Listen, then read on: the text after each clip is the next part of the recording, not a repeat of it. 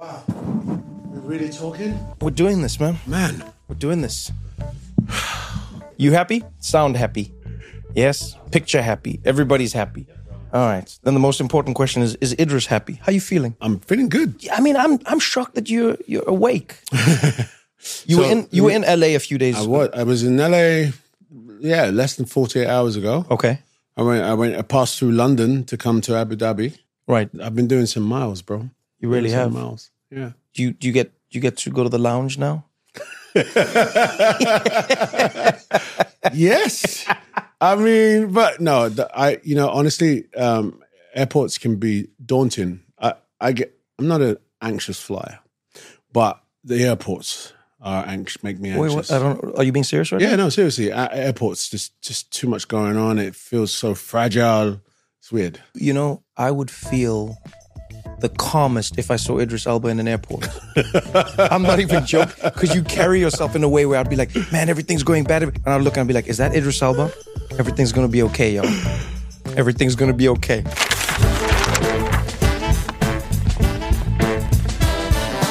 This is What Now with Trevor Noah.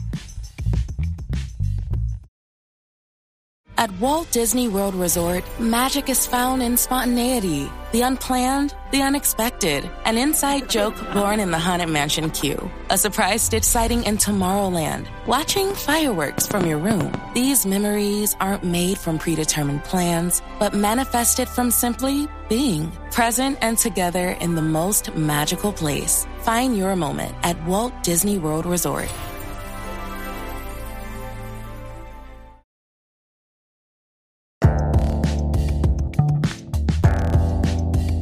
You know, if you told me I would be in Abu Dhabi, right, just an hour away from Dubai, in a hotel room overlooking what seems like a beautiful bay, also combined with like, I don't know, an office block, speaking to Idris Elba, I would have said to you, this is probably a psychedelic dream that you're having. But that's exactly where I am. Chatting to Idris Elba in Abu Dhabi. And oh yeah, before we jump into everything, man, congratulations on the SAG Awards. That was beautiful. Oh, that was really beautiful. Coming from you? No, man, for real. That really was though? really, really beautiful. It was funny. It was heartfelt. It was like a vibe. It was. Whoa. Hold up. You just tell me I was funny. You know that you're funny though. No, bro. You know that you're funny. Okay, so me and you having a laugh about fufu or African stuff, we laugh. Yeah. But to stand up in front of the world like that and do what you do, I've thought about you a lot, actually, because you have a very good way of commanding a room. Your comic timing is hilarious. You go off the cuff and come back onto script.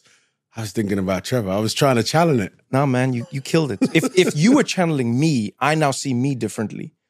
I actually want to see my whole life channeled through Idris Elba now. If you saying you were doing Trevor Noah, I'm like, damn. It was. Nah, man, for real. It was. What was it like? I haven't seen you host before, by the way. Yeah, I wasn't meant to be hosting. They just gave me more segments than anyone else because I had won 2 awards one time. They duped me. They said, no, it's just a couple more links. I'm hosting. Yeah, you were hosting. It was a beautiful moment for me, man. I think, 1, it was cool to see something different.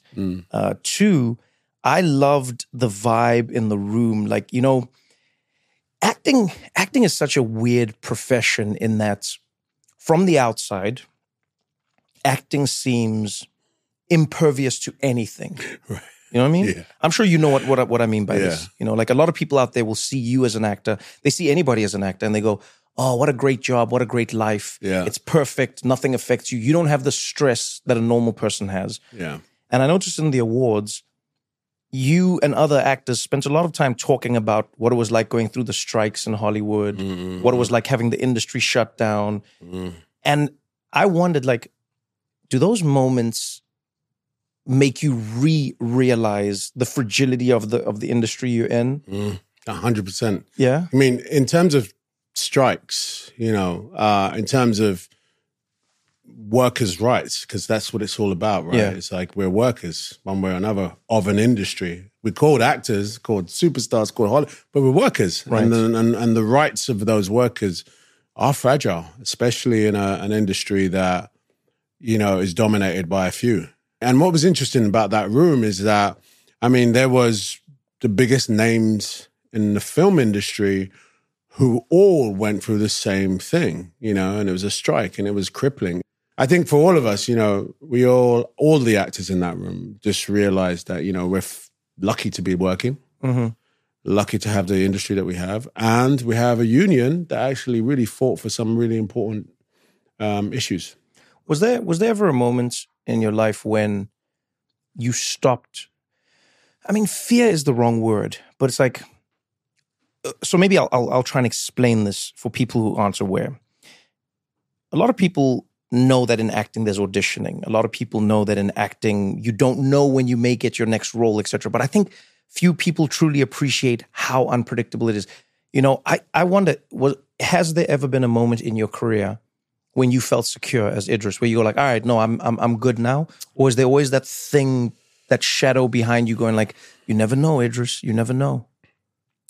You know, it's interesting because when I did The Wire, okay, The Wire was a 4-year explosion of my life. Yeah. Before The Wire, I was literally penniless in New York City.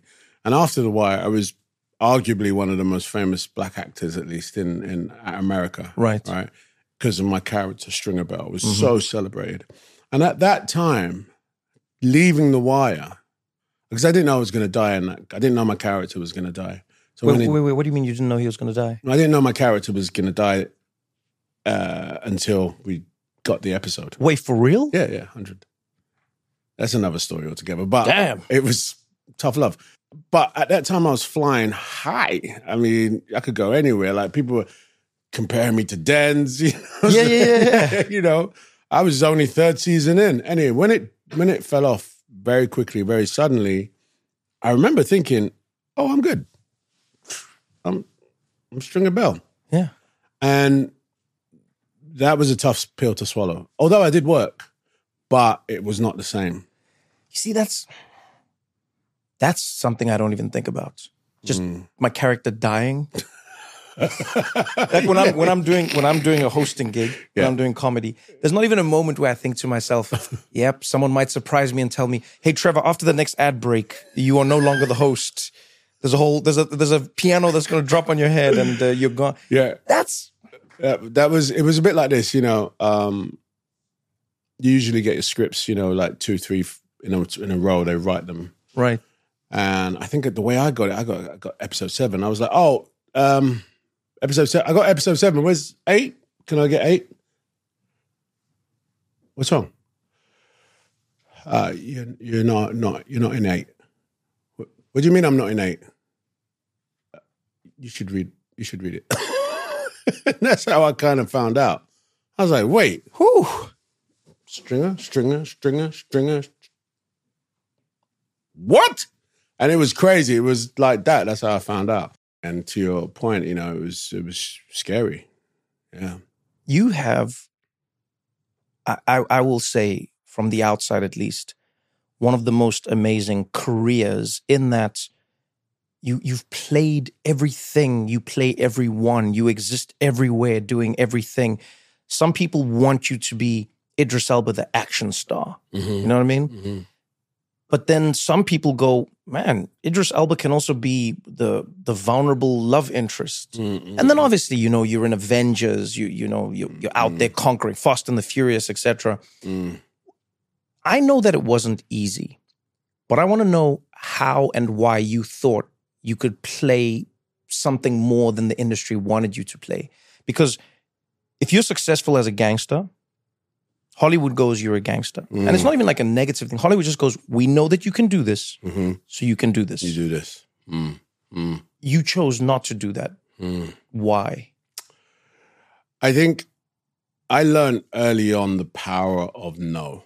Like, when I moved to America to become an actor there, my career in England wasn't bad. It was good. You know, I was. How old were you when you moved? I was probably about 25, 26 years old. Oh, damn. Okay. And there was this junction where I said, I'm not going to do what you want me to do in England. I'm going to say no, and I'm going to jump ship and go to America. And the power of no was my liberator. Because in England, there was this definite glass ceiling. You could see it coming, you know. It was like you're going to play one kind of role. And in England, it's a smaller market. Yeah. Back then, going to America was like, what? You go, where? My guy, you all right? Stay here. And so post The Wire, every role that came my way was all gangsters. Yeah. All of them. You know, films, television. And I had to say no. But I was okay with saying no because I thought, no, I've got some range. I need to be able to show that range. And that was definitely, I don't know, it was, like I said, it was a liberator for me to be able to know that the power of no is important. Yeah, but talk me through some of the doubts. You come from the UK. Mm. You're doing decently there, right? It's a small market, but it's a robust market. You know, once you're in, you're working, you're doing things, BBC, you know, Channel 4, whatever. You come to the US. It wasn't an overnight thing for you, though, in the US, was it? No. I mean, the first 2 or 3 years was just flatline. Because I've heard rumors of you working at like a comedy club. I remember someone saying this once. Yeah. They were like, I met Idris at a comedy club. And I was like, what do you mean you met Idris like doing stand-up? They're like, no, he was working the door. I wasn't doing stand-up. I was standing up at the door. That's what I was doing. The original stand-up. The original stand-up. No, but okay, so talk me through, so what part of the career is this happening in? So you've come to the US. Yeah. I've come. Yeah. I had some savings. Yeah. My wife at the time, I was married, you know, we were young. We were like, let's go to America. Had savings. I was like, power of no. This is great. We're out here. I didn't work for 2 years. Straight 24 months, no money. And my savings ran out in the first 6 months. And it was a struggles. So, you know, that's where I started to DJ in New York. I brought my records over. Literally, I shipped over 6 crates of records. This is wild. And I moved from New York because I couldn't afford New York. I ended up in Jersey City. The rent was much cheaper. Yeah. Bergen Ave, what up?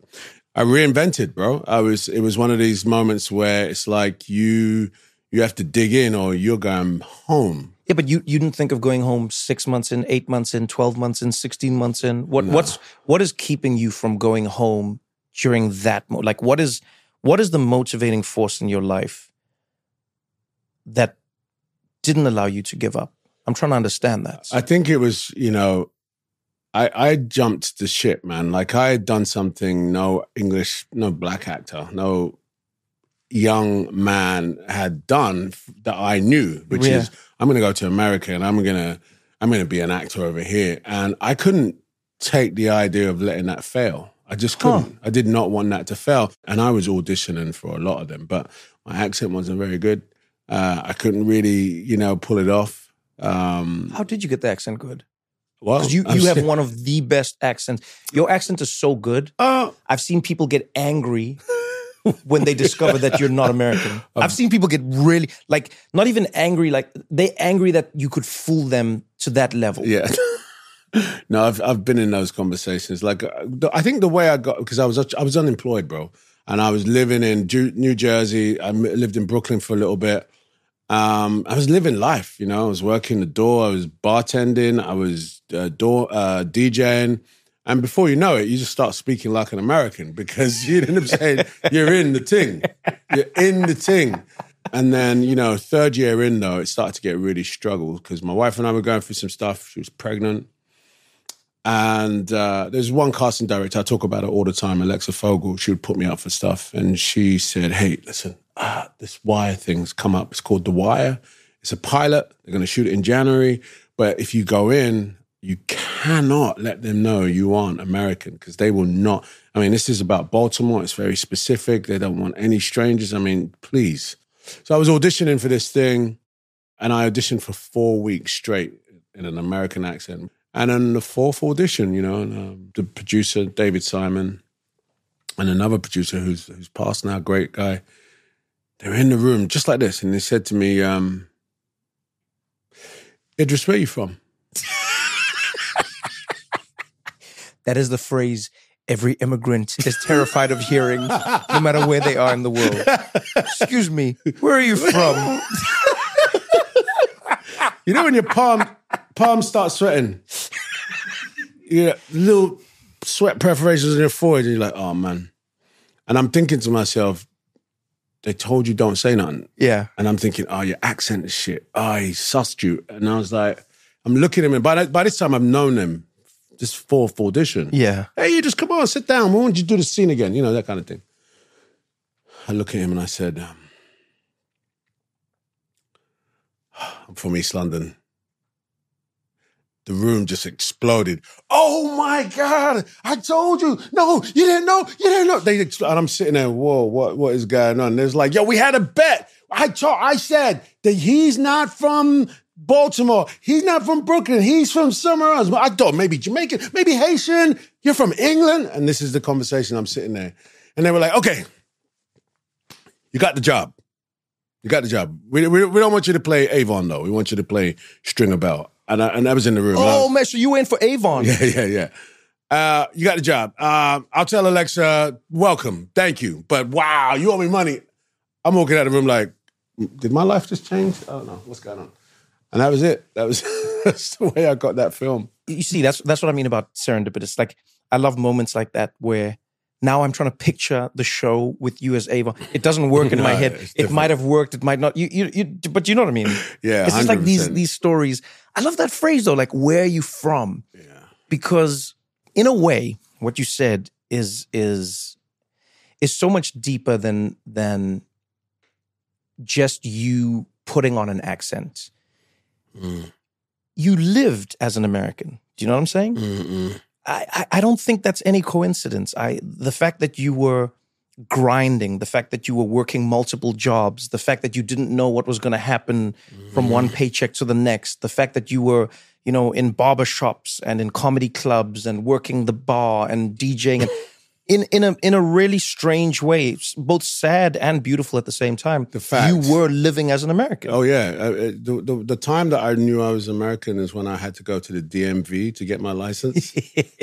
Okay, bro. Like, if anyone knows what that is like, oh my days, that was one of the most. As soon as I had my license, I was like, yes.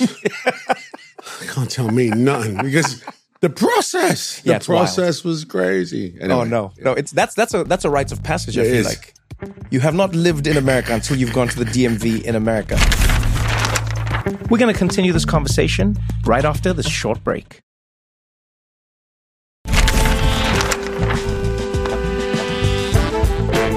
But let's talk a little bit about that. Like, where you're from.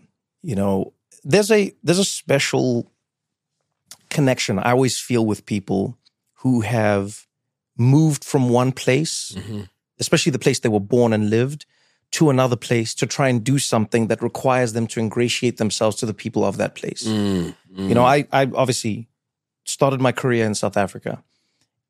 South Africa is very similar to the UK in that we have a small industry, but it works. It's robust, and you do the little that you can and you do it in the world that they allow you to do it in. Going to America was ridiculous. In my world, people literally were like, what are you doing? Why? Like, why? Why America? And what would you say? About America? Well, but you see, my thing was I was never going for America. I don't know if you can relate to this, but when I look at anything that I'm doing, I try to do it to the best of my ability and almost to the end of what it is supposed to be. Right. So if I'm doing comedy, I do my best. I toured everywhere in South Africa. I started touring in Southern Africa. So I was in Namibia, I was in Zambia, I was in Botswana. I was doing my comedy everywhere.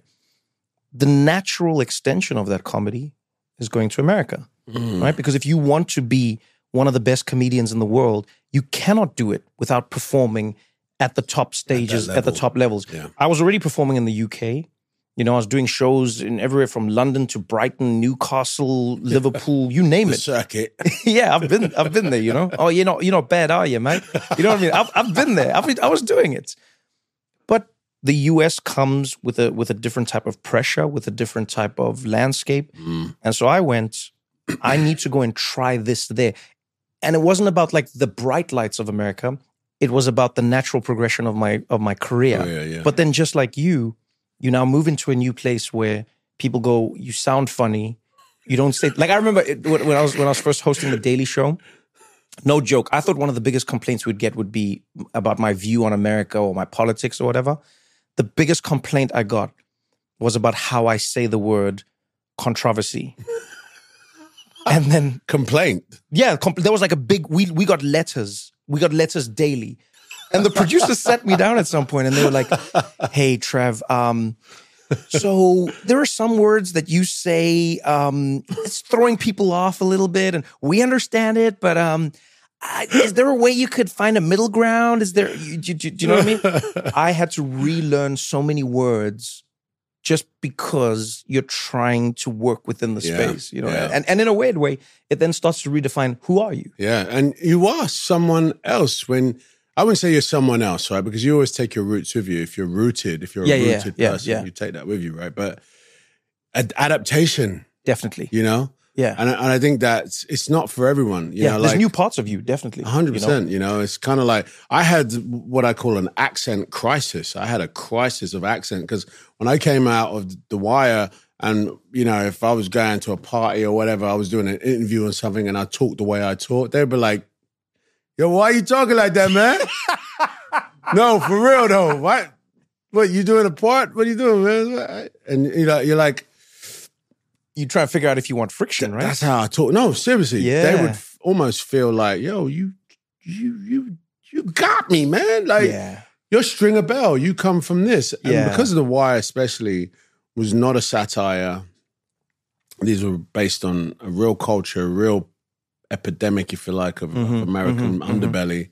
They took to my characters to the point where I had to hold myself, Idris, a certain way definitely amongst the African-American community. Right. I had to hold myself with the sort of respect almost they had for Stringer Bell. Yeah. Which was a man trying to do good. Yeah. A man trying to do better than he was, you know, being prescribed to do. Wow. And that really was interesting, what that did to me did for my confidence, when I went back to England, and people were like, yo, why are you talking like that?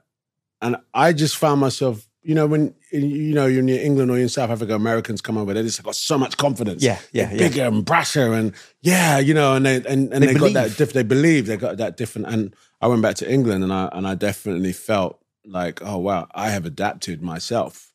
Even when I was in my mum and dad's house or with my boys, they were like, yo, you seem a bit different. You seem a bit happier. You seem a little more enthusiastic. That's one thing I've learned about the UK. There's a little bit of like, all right then. Yeah, tone it down a bit. Oh yeah. I mean, you're doing all right. You're doing all right. Yeah. Yeah, it wasn't bad. It wasn't bad. Yeah. Humble. It's the tall poppy syndrome. It really is. I think that's part of the reasons why I didn't audition well, because I couldn't walk in there and be like, "Bow, this should be mine."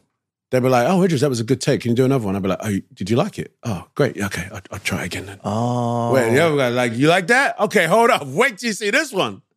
You know, that wasn't me, you know. It's funny. Culturally. I remember when I first started doing stand-up comedy in the US. You understand this. In America, they would have what they call the urban rooms and then rooms. Right? What that means is these are rooms where black people watch black comedy, and then the rest of the rooms are just, I guess, regular comedy. I always found that weird because I come from a country that's predominantly black, and we never looked at it like that. So anyway, they go, you know, people would be like, oh, you got to go perform in urban rooms. Go and do some urban rooms. And so I get to these urban rooms, and, you know, it's black comedians, black audiences, and I would get on stage. And in South Africa, number one, Africa, you greet. So I'd walk out. I'd greet the audience. Good evening, everybody. You know, and that audience would stare at me. And I remember after one of the shows, one of my favorite people in the world, his name's Chris Spencer, comedian, really like a mentor to me in the game. He came to me after one of the shows and he's like, hey man, he's like, did you steal something? And I said, what do you mean? He's like, man, you walk on stage like you stole something. He's like, man, you got to get on there. You got to own that stage, baby. Man, you walking on there like you ain't supposed to be there. You start making the audience doubt themselves, man. They be looking at you like, you supposed to be there? We don't feel like you're supposed to be there. He's like, man, you got to get up there. And I was like, well, that's not how we do it. He's like, well, that's how we do it, baby. He's like, you gotta understand. He's like, So true. half those people in the audience, they funnier than you. They know they're funnier than you. So you better show them why you up there. And he like, it was a beautiful way. You know, when you connect those things, you find. That's funny. I'd love to know, like, you know, in that, what is it that's inspired you to connect all of these parts of yourself? Because you're not just Idris Elba, the movie star in Hollywood. I've always loved how you have bigged up the UK at every opportunity that you've been given. You've also bigged up African Americans at every opportunity you've been given. You've adopted these communities, and one that always touches me, obviously, is Africa. Idris Elba doesn't like wave at Africa from far. My man, your passport is stamped. Your passport is full of jollof rice. I knew you was gonna say that. Fufu okra. No. It is full. Do you know what, Trev? So two things that were quite significant, right? To, I guess, who I am today is one, my mom told me that my mom was born in Ghana. Yeah. Okay. Her mom is Ghanaian, but her dad was a Second World War vet from Kansas City. And on his deployment back to the States, he heard that, segregation over here is still kicking it. I mean, in the army, you know, there was segregation, but everyone was fighting for each other, right? Soldiers were going back to the States and told you can't come in the restaurant. Yeah. So he said he and his brother decided they're going to go to Africa. They went to Ghana. And that's where he had 11 children, my mum being the 9th, the last one. Wow. So that information came to me just before I then went to America. And I kind of went with a slightly different purpose. I was kind of like, oh, wait, what? Oh, I've got roots here then. I mean, I belong here kind of thing, right? Yeah. The second thing is that at some point in my later life, I was probably about 29 or so, I took my DNA test. I knew my mum had an American father, but my dad's from Sierra Leone. Very proud. Sierra Leone, Ghana, DNA. No Sierra Leonean. Wait, what? No. 10% Ghana, 10% Nigerian, 20% Bantu, 5% Togo, 5% Senegalese, Cameroonian. I mean, it was a map, right? I looked at this thing like, what is going on? Bantu being the Southern African tribe. Yeah, that's my side of the world. That traveled up. Huh. So I looked at this thing, right? And I was like, what the? Took it again, same thing. You took it again? Yeah. I did. I was like... I always find it funny when people do the same thing twice, hoping for a different result. I don't know why I find that so funny. This is a DNA test, but I love the idea that you're like, hold on, let's try this again. No, and then you're like, and this time I'm going to push certain parts of myself. I'm going to bring out certain parts of myself. I ate okra before I took it. I ate jollof. I was like, no, hold on. What were you hoping to get the second time well, around? my mum said to me, I told her about this. She said, Kuna. Kuna's my mother. She said, Kuna, that is all money making. How much did you pay? How much did you pay? I told her. She's like, you see? To come and tell you that you're not from Sierra Leone. Your dad is from Sierra Leone. Your mom is from Ghana. I'm like, yeah, but mum, scientifically, you know, like that's not how it works. Kuna, listen. Anyway, so I did it again. I didn't even tell her the results the second time around, but this was me. And I just found myself like, not questioning, but I was like, wow, I'm African. Yeah, man. I am from this continent. And it also reminded me that everywhere I go in Africa, probably a bit like you too, right? People claim you. Yeah. Oh, yeah, my in a brother. beautiful way. They claim you. Yeah. You know what I'm saying? You're a resident now. You know what I mean? Wherever I go. And I guess I adopted that. So now I'm in the public eye and when people, talk to me about where I'm from, I have a real rich backstory. It's beautiful. I can talk about my granddad. I can talk about my Freetown, Sierra Leone was the home of the returned slaves. No wonder my DNA doesn't say Freetown, Sierra Leone, because my dad's DNA is probably mixed from so many different types of tribes, So that has been the very feeling I have every time I open my mouth about where I'm from. Yeah. I'm from England. I was born and raised there. I'm proud of that. But out of that comes this sort of, I'm an explorer, I'm an explorer of myself. I'm an explorer of the cultures that I'm from. And I remember, man, I think we talked about this, but when I got to play Nelson Mandela. Oh, yeah. You know, when it hit the news in South Africa, it was polarizing. People were like, this guy can't play. He's obviously West African. What are you talking about? He's not Xhosa. How's he going to play Nelson? Okay, he's tall, but what, are you joking? And others were like, no, fantastic. They got a Hollywood actor to play a great man. Right. It was just really, and I remember thinking, wow, I never really thought about it until, no. At the time I said, dude, this is the first thing I said. I said, Nelson's light skinned. My agent is South African. He's like, Idris, listen, don't ever repeat that, okay? Just don't repeat that. I was like, no, but seriously, man, what are they going to say? Like, what are South Africans going to say? And then he said to me, remember when you took your DNA test? What happened? I went, yeah, you're African, baby. You're African. And so is Nelson. So just go and kick the shit out of this role. Right. And I remember doing this one scene. It was in Soweto. And it was one of the scenes when Nelson was a lawyer. Beginnings of his rallying, you know, for the ANC. Really early parts. And he was in Soweto, beautiful suit, lawyer, departing, you know, boxer, radical guy, you know, suave guy. And the director did not want me to come out and rehearse. He just wanted me to be ready. He had 4 cameras, 700 extras, extras, just like all you coming from Soweto, you know what I mean? Young people, but... So he wants you to come out and just do the speech as if you were doing the speech, because there is no doing a speech twice. And we're going to shoot it. Yeah. I just want to see what happens. I was back there like this, boy. Oh my God. I'm going to get booed.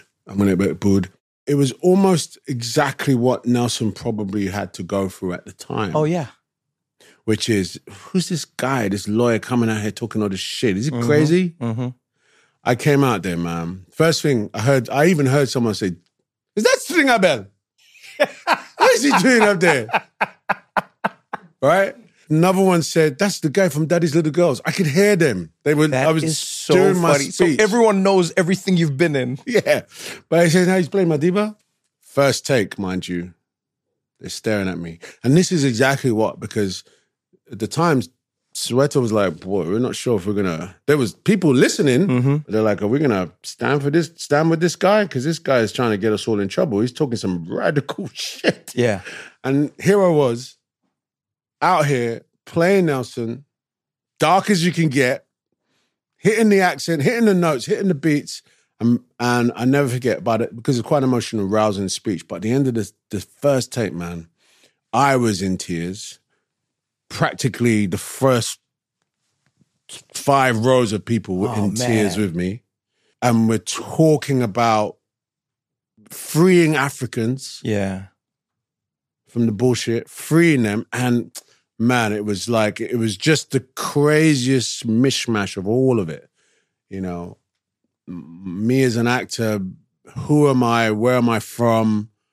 Should I be here? Do I have the right to play the big man? Then these young people who know Idris, who have celebrated Idris's career, are watching me polarized by, can he pull off Madeebs? Yeah. And then, of course... Slowly growing into it with you. Growing into it with me. At the same time, Madeebs, at the time, slowly winning the people over, the community over, into his rhetoric. So it was a... fascinating, man. So it's a quick... How did you keep... Because Nelson Mandela has one of the most difficult accents to pull off. Yeah. How did you keep that in? Can you still do it till this day? Because you have so many accents. You have like different English accents. You've got different American accents. You've got... At the SAG Awards, I don't know where you pulled out a Robert De Niro from. I'm not even joking. That was one of the most impressive... Because when you started, I was like, well, you can't do Robert De Niro. You're massive. It's like, look at your size. Look at Robert De Niro. Yo, you became Robert De Niro. You even became a little lighter. I don't know how you did it, Idris. Like, your skin tone changed. You became lighter. You became smaller. I'm not even... Yo, that was good.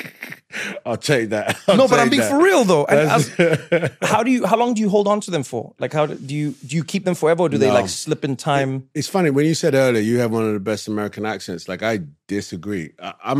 If I'm in a role, I'm in a role, and at that time I can do it because I guess I've got to live it. As close to the honesty of it as I can. But if you ask me to do it now, if you ask me to do Medivh now, it would sound like an impression. Oh, that makes okay. I can't. Like, even when I'm just joking around and doing American accents, they're not on point. It's not the exact same. Not the same thing, but because I find I never lose my Nelson Mandela. I always like there'll be days where I just do it for no reason. I'm being serious. I'll literally just like be walking around in my room and I'll just be like, never forget those people. It's just like it's in the. I use my Nelson Mandela to get to my Barack Obama. Okay. Because I find they have the same. My conspiracy theory is that Mandela taught Obama how to do it. Because they got the same. Yeah, because they got the same thing. Because like, because Mandela has the I believe all South Africans must fight for this country. He's got that thing, right? Mm-hmm. And then Barack, if you take it's the natural progression of that, right? Mm-hmm. I believe we can come together. And as Americans, we got to try to, it's a stronger voice. It has a lot of, but whenever I lose it, I have to go back to Mandela because it's the same. You know what I mean? Right. As Americans, we got to find our way to believe in ourselves. It's the same. Like I'm fighting every impulse to challenge you to a Barack and a Mandela right now. Why don't we do it? No, because what? What's going to happen? Because you're just going to murder me. I don't believe that that's true. I don't believe that that's true. I bet do your Mandela. I'll even it'll be like a harmony. Trevor, when you're doing Mandela, there's got to be a very. You see, you're killing it. This guy just pulled it out. But when it's Barack, there's got to be no, that's terrible. No, but you're Barack. You know why? Because because I took it up. Yeah, no, chesty. Barack is also he's also thrown. But your Mandela, that was flawless. I was almost doing like Mandela, like you hear him on the radio. When you're hearing a broadcast, yes, because he pitches up. Yes, he does pitch up. But when you would speak to him in person, yeah, it's funny you say the thing about like knowing yourself and the pieces of yourself. I wonder if that's what's made you such an amazing actor. Is that like you have been forced in life to discover the parts of yourself as a real character that makes you who you are? Yeah. Do you know what I mean? Mm-hmm. And I feel like all great actors will tell you that they have to know all the parts that make the character who they are. What would you say you've brought from your life into acting? And what would you say that acting has brought into your life the other way around? I would say that in the maturity of any actor, unless you're a child actor and you win out your first audition and you're a star. Yeah. But the maturity of an actor is a patient game. You kiss a lot of frogs, a lot of auditions, a lot of no's before you get that yes, okay? A lot of rejection.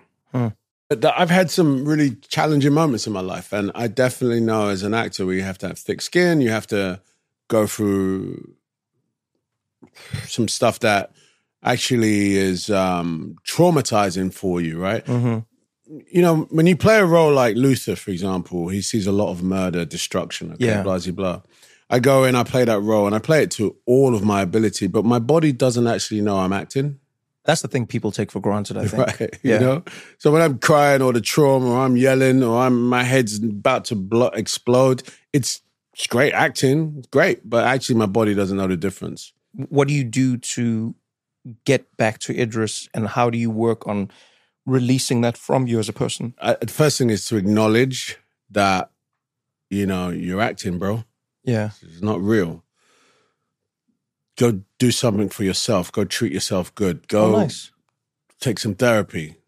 All of that has helped me become, I think, a better human being because I know my body. I'm so dedicated to my characters that I know I need to be dedicated to Idris as well, which is where the DJing, where the philanthropy, where the I love that. So that's all for you. Yeah, that's you. Because I've seen people ask many times. They will say, "What are you doing, man? You've worked so hard to climb the mountain that is Hollywood. You have broken through so many barriers. And then man turns around and says he's a DJ and he's making music and he's taking a step back from acting and he's... But I've seen you on the decks. You are having the time of your life. But I didn't know that you were doing it for you. I thought you were looking for another challenge or another thing. But that's like you. I need it. I need the balance. I need the natural juices that come from that. What is it about DJing in particular? I used to DJ, so I want to know what you... For me, it's... there's a really beautiful energy sweet point, right? It's like when you make a whole room laugh with one gesture. Yeah. That absolute pinnacle moment is an energy that you can't replicate. And it's like when you mix two songs together and the crowd go, I can't get that from acting. Yeah, okay. You know, but when you DJ, you do anything like that feeling is real. And that energy that I get from doing that is like rejuvenating. It's like, that's the stuff my batteries are really made of, you know what I'm saying? So I do it for I do all these different things for therapy. Yeah. Because I really do commit to my roles, you know what I mean, in a way that my body doesn't know. How long have you been DJing for? When did you start? I started when I was 13. 13? 13, yeah. On like that's actual records, right? DJing, that's yeah. actual old school. I was there when sort of hip-hop kind of began. What were you like? Hip-hop was 50 years, yeah. right? So I was kind of there in the UK buying records, the first hip-hop records, like, yo, what is this sound? Yeah. What were your decks? Were you like SL1200s? What were you using back then? No, man. No? Citronic belt drive. Oh, my goodness. You know, with the... Oh, my goodness. That's where you have to let the vinyl go at the right speed. Otherwise, it's like, I love it when you call me Big Papa. You gotta be so careful with those when you let them go. Oh, man.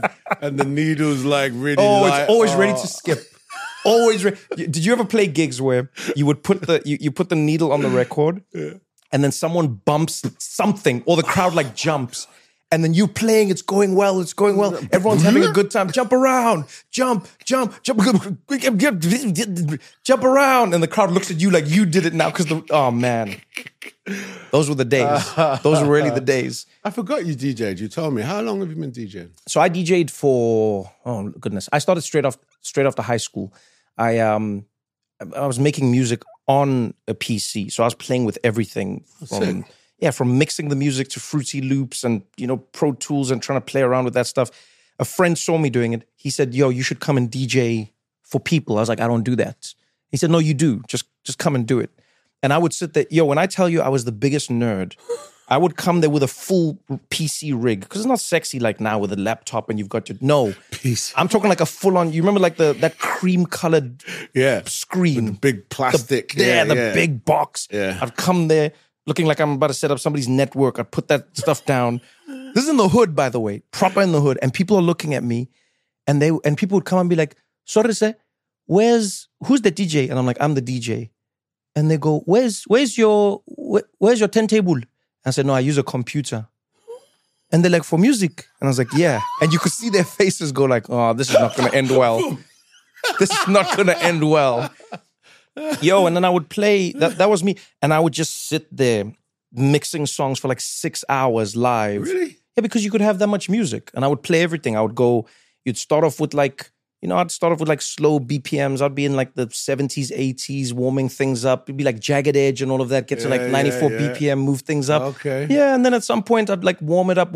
We get to like hip hop. Midnight we'd start playing house. Yeah. Try and get to like 120 BPM, get people moving. And then you bring it back down on the other side. I loved it. What was your DJ name? I never got one. Okay. What was yours? Knuckles? Nick? Nah, so it started off as... my mom gave me this one. Your mom gave you a DJ name? Yeah. It was Idrico. Oh, that's not bad, actually. Idrico? That's not bad. Really? I don't think that's bad. Because I used to play for my parents whenever they had parties. Yeah, and I'd play a record. Idrico! I don't think that's bad at all. I thought you were going to be like DJ Cute Boy. No. DJ My Special Child. I thought it would be something, like I don't think of an African mom, but Idrico's dope. Idrico was the first one, and then it went from that to Kipling, Mr. Kipling. Ah, Mr. Kipling. Yeah, Mr. Kipling. I like that. Kippers. What, do you have one now? No, it's just Idris. Just Idris is a nice one. No, just Idris. Yeah, Just Idris is a great DJ name. It's Just Idris on the decks. I like that. No. Idris. You're saying just Idris, just saying. Yeah, Just Idris. Yeah.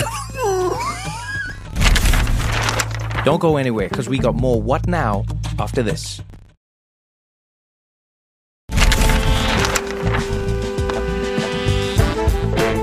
We got Idris, the actor, Idris, the DJ, Idris, the... I say this, and I don't say this lightly, I think the world builder. You have a statesman vibe to you, and I've seen you with people. Like you want to create, you want to build, you want to grow. Like when you look at the world you're in now, first of all, where do you see the state of Hollywood and acting and content and everything right now? Because it's definitely changing. You can't deny it. I mean, some would even argue you're the last.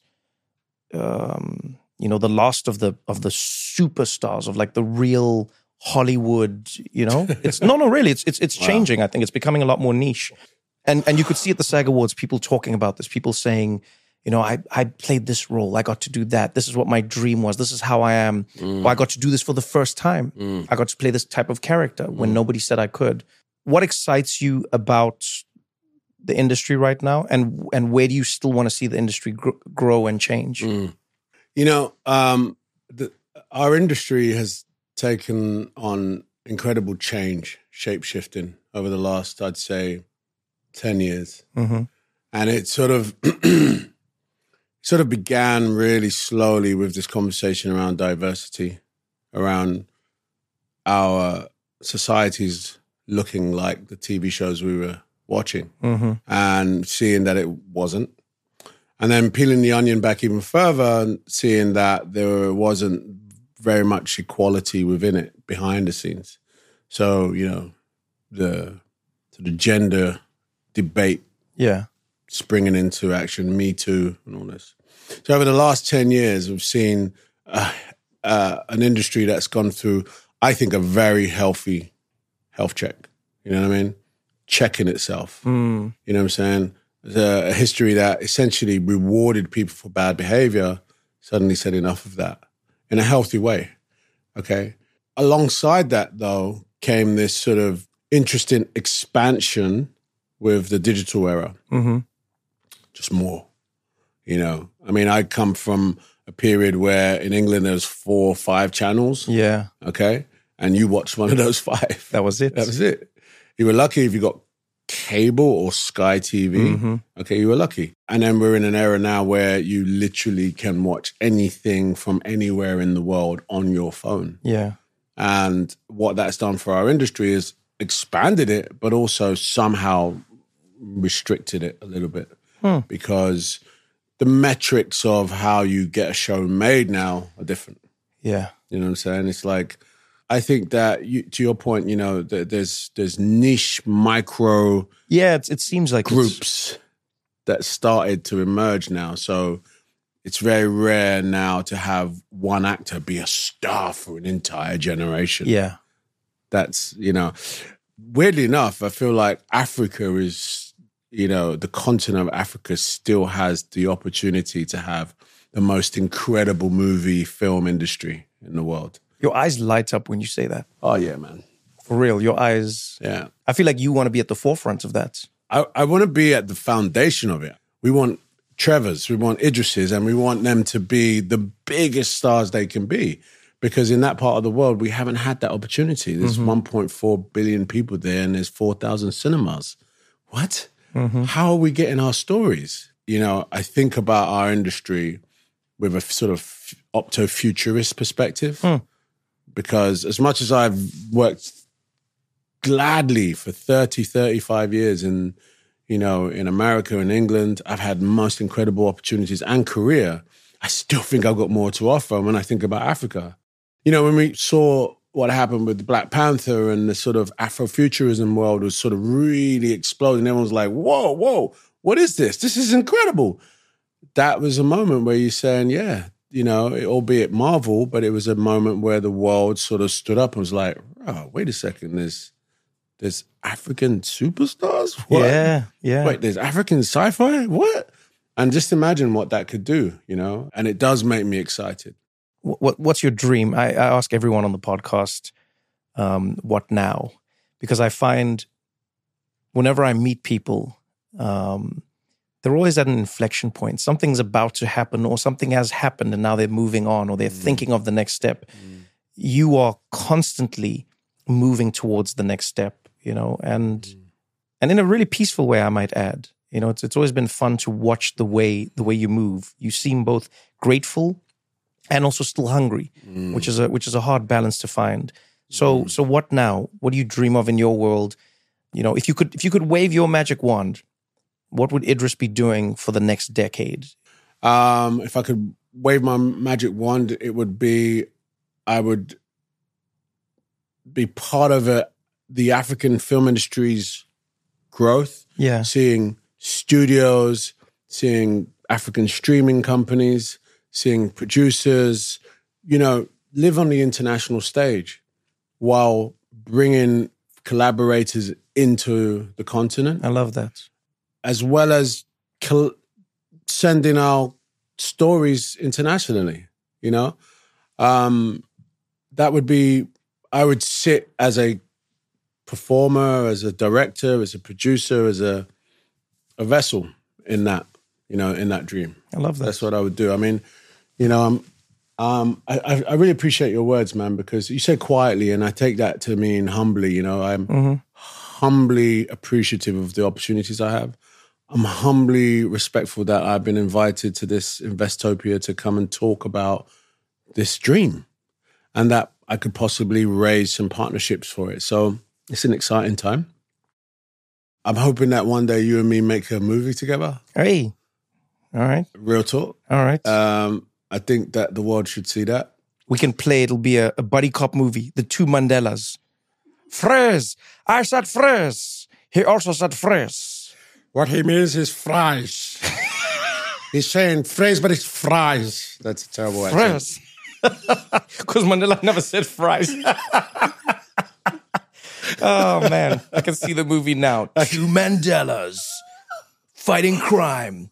We would lock you up, but we believe in freedom. So you can go.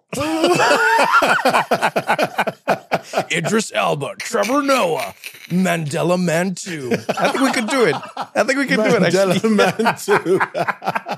I think we should do it. We should have a little writers. Yo, man, thank you so much for joining me. Thanks for having me, man. Yeah, always. Man. Thanks anytime.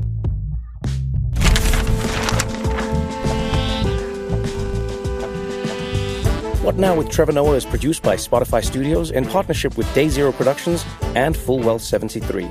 The show is executive produced by Trevor Noah, Ben Winston, Sanaz Yamin, and Jody Avigan. Our senior producer is Jess Hackle. Marina Henke is our producer. Music, mixing, and mastering by Hannes Brown. Thank you so much for listening. Join me next Thursday for another episode of What Now?